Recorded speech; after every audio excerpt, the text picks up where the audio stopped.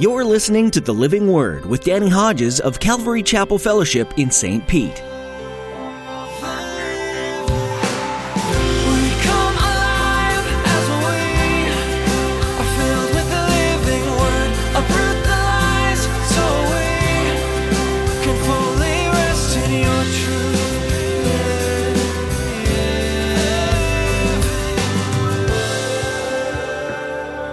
Let the Word of God, not our upbringing, not what we've been taught, but the Word of God. The Word of God. Those that taught me early on were sincere and believed truly in what they said. But through my study of the Scriptures, I've discovered that I wasn't taught accurately.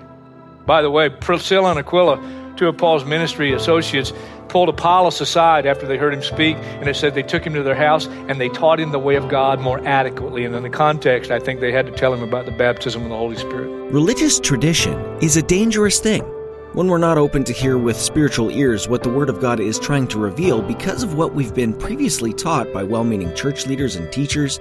We can miss out on all that the Lord has for us. In today's message, Pastor Danny teaches us about the indwelling of the Holy Spirit. The Bible reveals that we must be filled with the Holy Spirit, as the disciples were filled in the book of Acts, because it's through this that we are empowered to do the Lord's will. Now here's Pastor Danny with today's edition of The Living Word from the book of Acts, chapter 1. To every nation, for all generations, together in love, we'll move mountains by faith until all have tasted, seen, and heard the power of the living Word. The power of the living Word. The power of the living Word. The tongues at Pentecost was a sign to these unbelieving Jews who as a nation had rejected Jesus as the Messiah. And that was sin, and that was rebellion. And the sign that they were wrong was this gift of tongues on the day of Pentecost. Now, I got a few questions. Very little PowerPoint today. You got to do the old-fashioned listen. Should every Christian have the gift of tongues? 1 Corinthians 12, 29 and 30, Paul asked the question, are all teachers, are all apostles, are all prophets? Then he says, do all speak in tongues? Now, the answer to the first question has to be the answer to the next one. No, all are not prophets, all are not teachers, okay? And so I have to say, well, then God may not have all Christians to have the gift of tongues. My wife has the gift. I don't understand it. She grew up Plymouth Brethren. I grew up Baptist.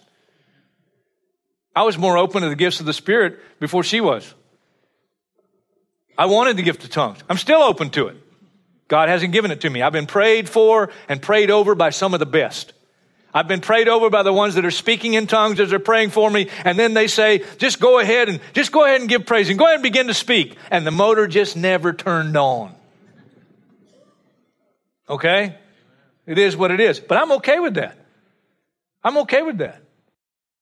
My wife has the gift, I don't. I'm okay with that. The more important question is, have I been empowered, baptized by the Holy Spirit? That's the more important question. Some would say the sign of the baptism, the empowering of the Holy Spirit, is the gift of tongues. I don't believe that's the only sign. I think that's unscriptural.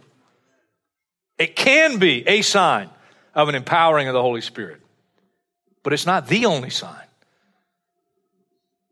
Let me share with you the three ministries of the Holy Spirit in our lives, okay? Just briefly. The first, Jesus said in John 14 and 17, speaking of the Holy Spirit, He is with you. He is with you. The Holy Spirit, the paraclete, that's one of the words. It means one who comes alongside. And the Holy Spirit is the one who comes alongside us to lead us to Christ. If it weren't for the Holy Spirit, we could never be saved. The Holy Spirit draws us, convicts us, with us to lead us to Christ. Then, same verse, he says, and he will be in you. In you. In John chapter 20, after the resurrection, Jesus breathed on his disciples and he said, receive the Holy Spirit. That had to be more than just words. And at that point, the ministry of the Holy Spirit changed for the believer. Now Ephesians tells us that when you believe the gospel, the word of truth, you were marked in him with a seal, the promised Holy Spirit. You were baptized into the body of Christ, and now the Holy Spirit dwells in you. He's with you. He will be in you. But Jesus here in Acts chapter 1, verse 8, said, I want you to wait. Don't leave Jerusalem. I think that was hard to hear because they'd already been given the Great Commission, go into all the world, preach the gospel. They knew the gospel. They had been with Jesus for 3 years. They had been on 2 very successful short-term mission trips. They saw demons cast out. They saw miracles happen. And yet he says, oh, wait a minute now, wait. I know you got all this. I know you've had these experiences. You need to wait. You need to wait. And in God's time, the Holy Spirit is going to come upon you. In Matthew chapter 3, verse 16, Jesus is baptized in water, identifying himself with death, burial, resurrection. After he's baptized in water, he comes up out of the water. And you know what happened? The Holy Spirit, in the form of a dove, comes down and comes upon him. Now, you're going to tell me Jesus didn't have the Holy Spirit before that? Come on.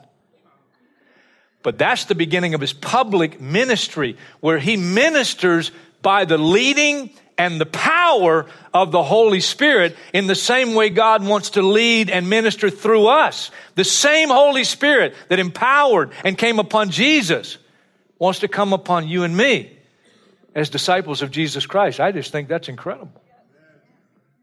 With you, in you, upon you. Examples of Christians who have received an empowering of the Holy Spirit distinct from their salvation experience. There are a whole bunch of them. Oswald Chambers, D.L. Moody.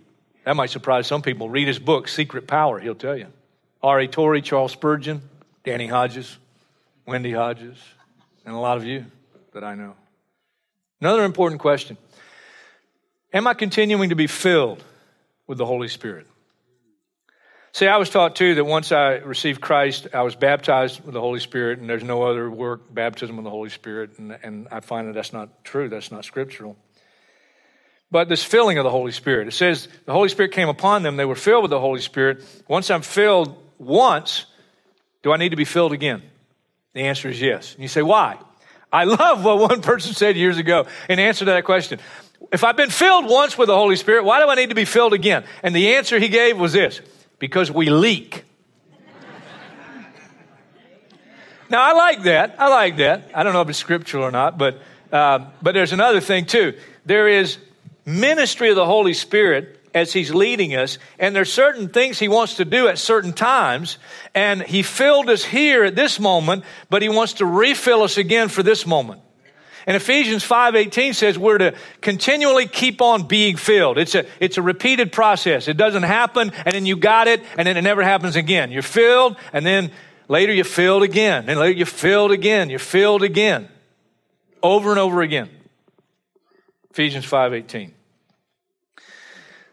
Let me take my last few minutes and I want you to go with me. You can go with me and turn, or you can just pay attention and listen. When we get to Acts chapter 6, the church is still growing numerically at a pretty fast pace. It causes that the Grecian widows are neglected in the daily distribution of food. The apostles give some wise advice. We're going to keep our priority of prayer in the ministry of the word. You choose 7 men, and have them solve this problem of the waiting on tables and the serving of the food. You know what one of the requirements was for these 7 men? They're the first deacons of the early church. One of the requirements, men full of the Holy Spirit. Full of the Holy Spirit. You get to Acts chapter 6, verse 10. One of these early deacons, one of these 7 men, a man named Stephen, God was doing miraculous things through his life, and opposition came against him. Now that's going to happen whenever you're doing anything from the Lord. You're going to get opposition. But these guys who came to oppose him, verse 10 of Acts 6, but they could not stand up against the wisdom the Spirit gave him as he spoke.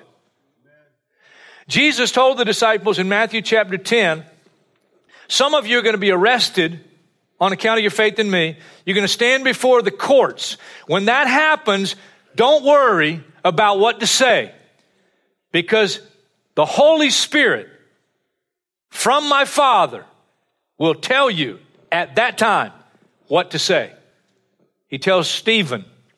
Stephen then gets up and gives a Holy Spirit-filled, blistering message that if these guys would have received it, they'd have been saved. But instead, they get more mad. And you go to chapter 7 of Acts, verse 54. When the members of the Sanhedrin heard this, they were furious, gnashed their teeth at him because he closed his sermon by saying, you're just like your forefathers. You're hard-hearted, stiff-necked. You resist the Holy Spirit. They were furious, gnashed their teeth at him. Verse 55, but Stephen, full of the Holy Spirit, looked up to heaven and saw the glory of God and Jesus standing at the right hand of God. Look, he said, I see heaven open and the Son of Man standing at the right hand of God. He was filled with the Holy Spirit in ministry, and he died full of the Holy Spirit. What a way to go. You ever face a time like this where this kind of opposition comes against you? You're going to need the empowering of the Holy Spirit. I'm going to need the empowering of the Holy Spirit. You get to chapter 8. The word, because of the persecution that came about after Stephen's martyrdom, they stoned him to death, and the disciples were scattered. Some of them ended up in Samaria. Philip ended up there, and God was working in Philip's life and his ministry. He's full of the Holy Spirit, and a revival breaks out in Samaria. Verse 14 of chapter 8, when the apostles in Jerusalem heard that Samaria had accepted the word of God, they sent Peter and John to Samaria. When they arrived, they prayed for the new believers there that they might receive the Holy Spirit, because the Holy Spirit had not yet come on any of them.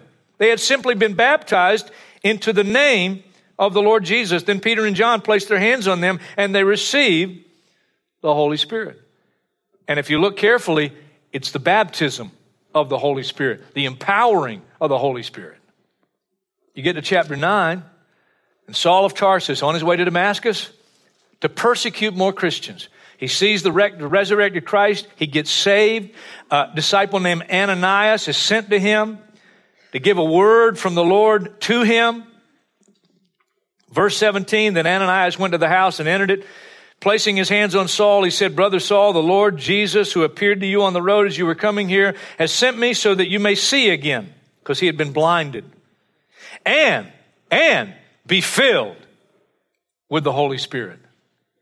You get to Acts chapter 10. Peter sees a vision. God has to give it to him 3 times because it's a vision of unclean animals. And the message is, get up, Peter, kill and eat. He says, no, I've been kosher my whole life. God's trying to teach him that he's going to do the same for the Gentiles that he did for the Jews, by faith, by faith, by faith. Holy Spirit sends him to the house of a Gentile centurion, soldier named Cornelius. Cornelius has invited so many people. The house he lives in is packed, and he was a wealthy guy. There's probably a lot of people there. Peter shows up. Peter gives the gospel. And while he's giving the gospel, verse 44 of Acts chapter 10, while Peter was still speaking these words, the Holy Spirit came upon all who heard the message. The circumcised believers who had come with Peter were astonished that the gift of the Holy Spirit had been poured out even on Gentiles, for they heard them speaking in tongues and praising God. And Peter says, what argument would anybody have for these people to be baptized, because they received the Holy Spirit just like we have?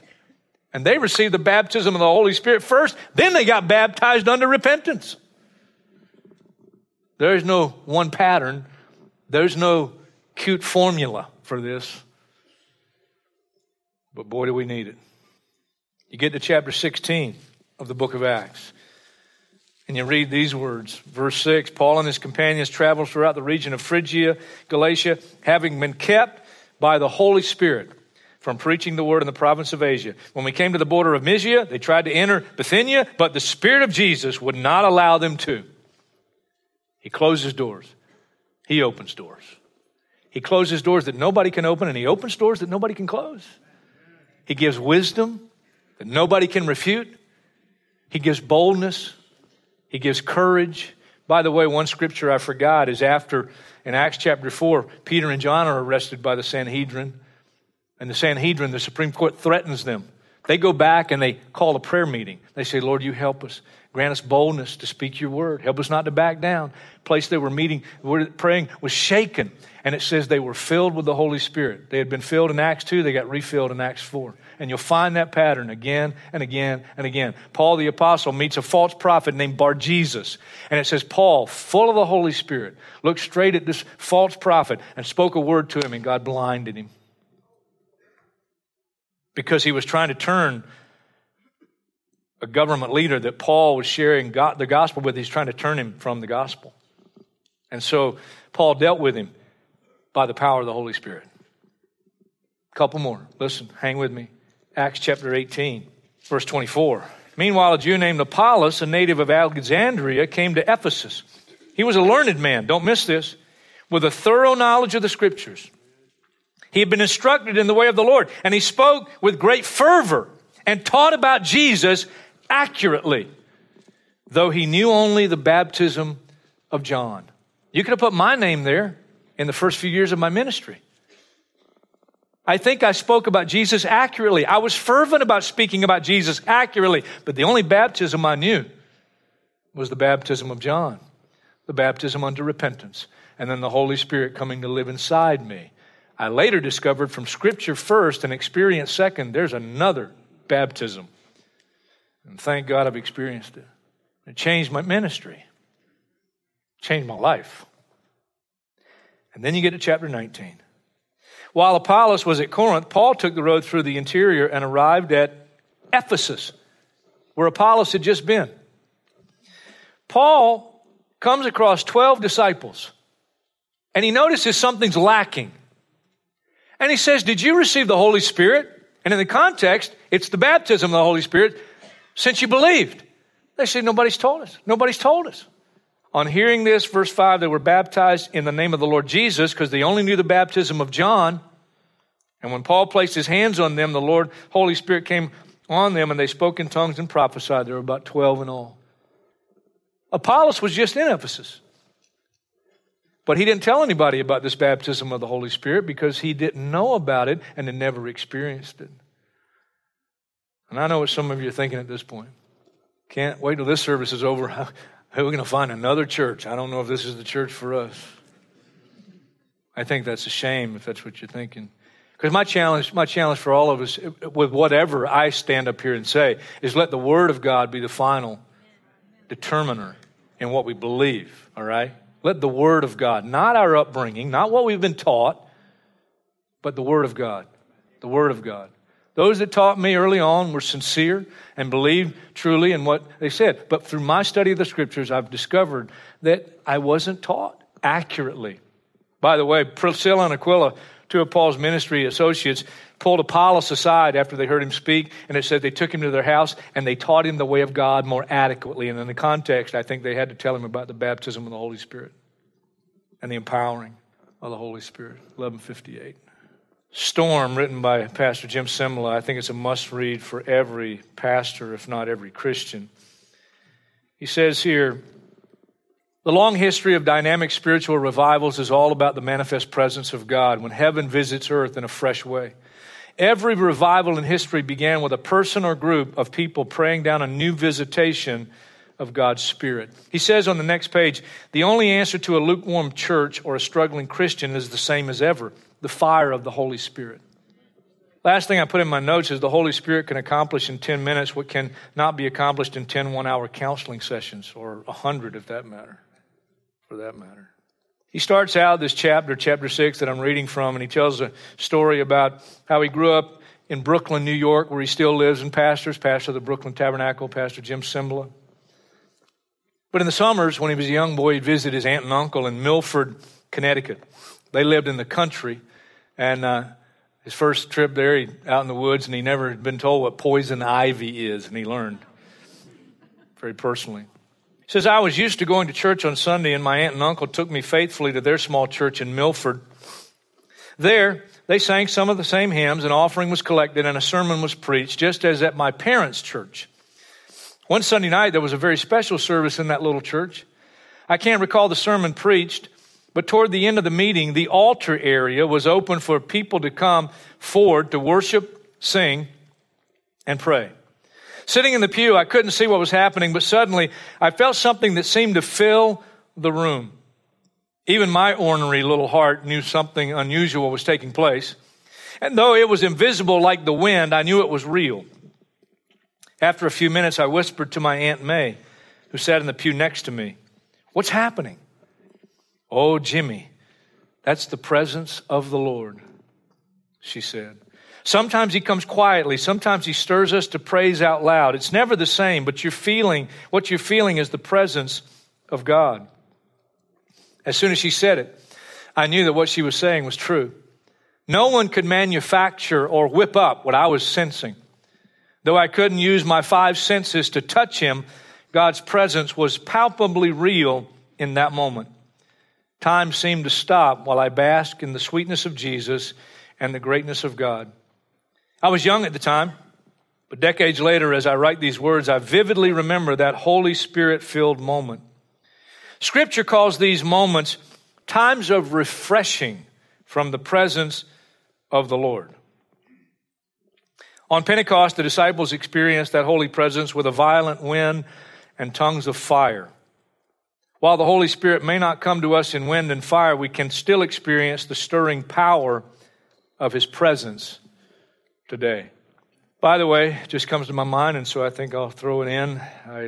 I was also taught that the tongues given to the early disciples at Pentecost was the supernatural enabling of them to share the gospel. But that's not what the text says.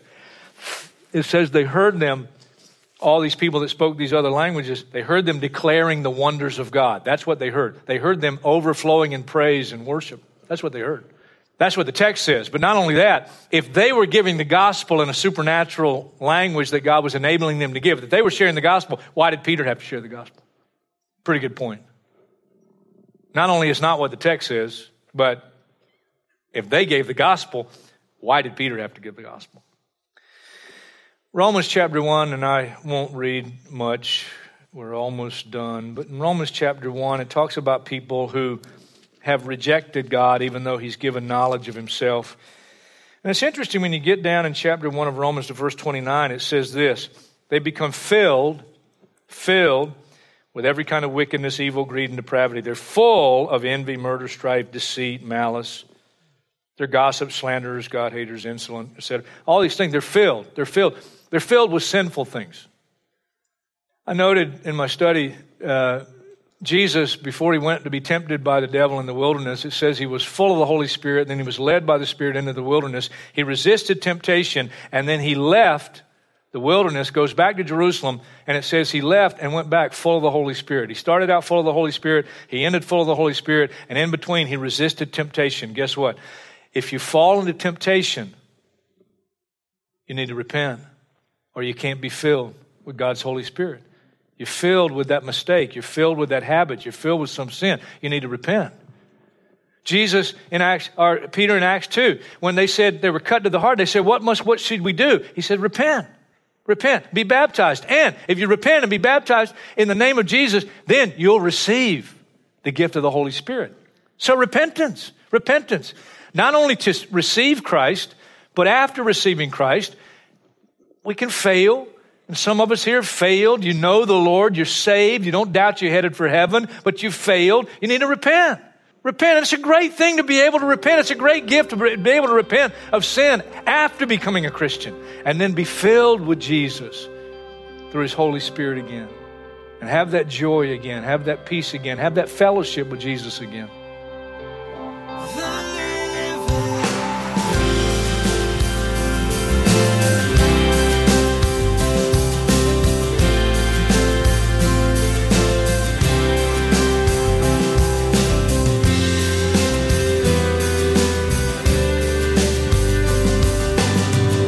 The book of Acts details the birth of the church as we know it today. Before Jesus came, the only way to worship God was in a temple, with sacrifices at the ready, and only speaking to Him through another person. Jesus changed that. Now everyone has direct access to the King of Kings. We can speak to Him through our prayers and even hear directly back from Him in our own spirit. This is thanks to the gift of the Holy Spirit, who is received as soon as we give our lives to Jesus. Today, you too can have the Holy Spirit flowing through you and giving you the guidance and hope you desire. We'd love to tell you more about this. Send us a quick email at info@ccfstpete.church, and we'll get back to you as soon as possible. You can connect with us on social media as well. Find The Living Word on Facebook, Instagram, and Twitter, and jump into the conversations there. Find links to all of these at our website, ccfstpete.church. Are you in the St. Petersburg area? We would love to meet you. Every message you hear on The Living Word comes from a teaching that Pastor Danny Hodges has shared at Calvary Chapel Fellowship, and you're invited to join us for our weekly services. Our church is filled with imperfect people, being made holy by our perfect Creator, and we know that you'll fit right in. Find directions at our website. Again, that's ccfstpete.church. With that, our time with you has officially come to an end. Pastor Danny will lead us deeper into the book of Acts when you join us next time, right here on The Living Word.